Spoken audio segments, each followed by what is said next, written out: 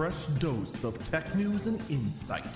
This is the Early Burb Briefing. It is Friday, July 1st, 2022. This is the Early Burb Briefing. I'm Eagle Falcon.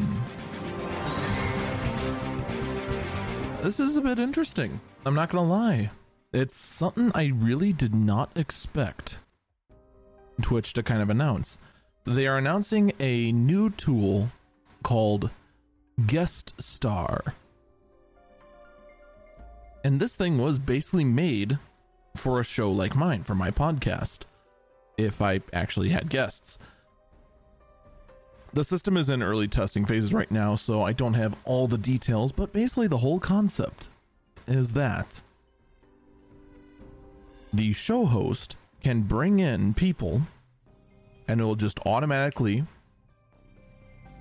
connect their mic, connect their camera, seamlessly display information about the person, and will apparently have automated sort of anti-spam features built into the system. I'm not gonna lie. You have my attention. But here's the thing. The number of times that Twitch software, that Twitch features have not lived up to their expectations. Well, if I had a nickel every time they didn't live up to their expectations, I could retire. Just straight up. I'd be off in some I just wouldn't, nope. Just wouldn't have to. I'm not gonna lie. I don't have a whole lot of faith in this tool.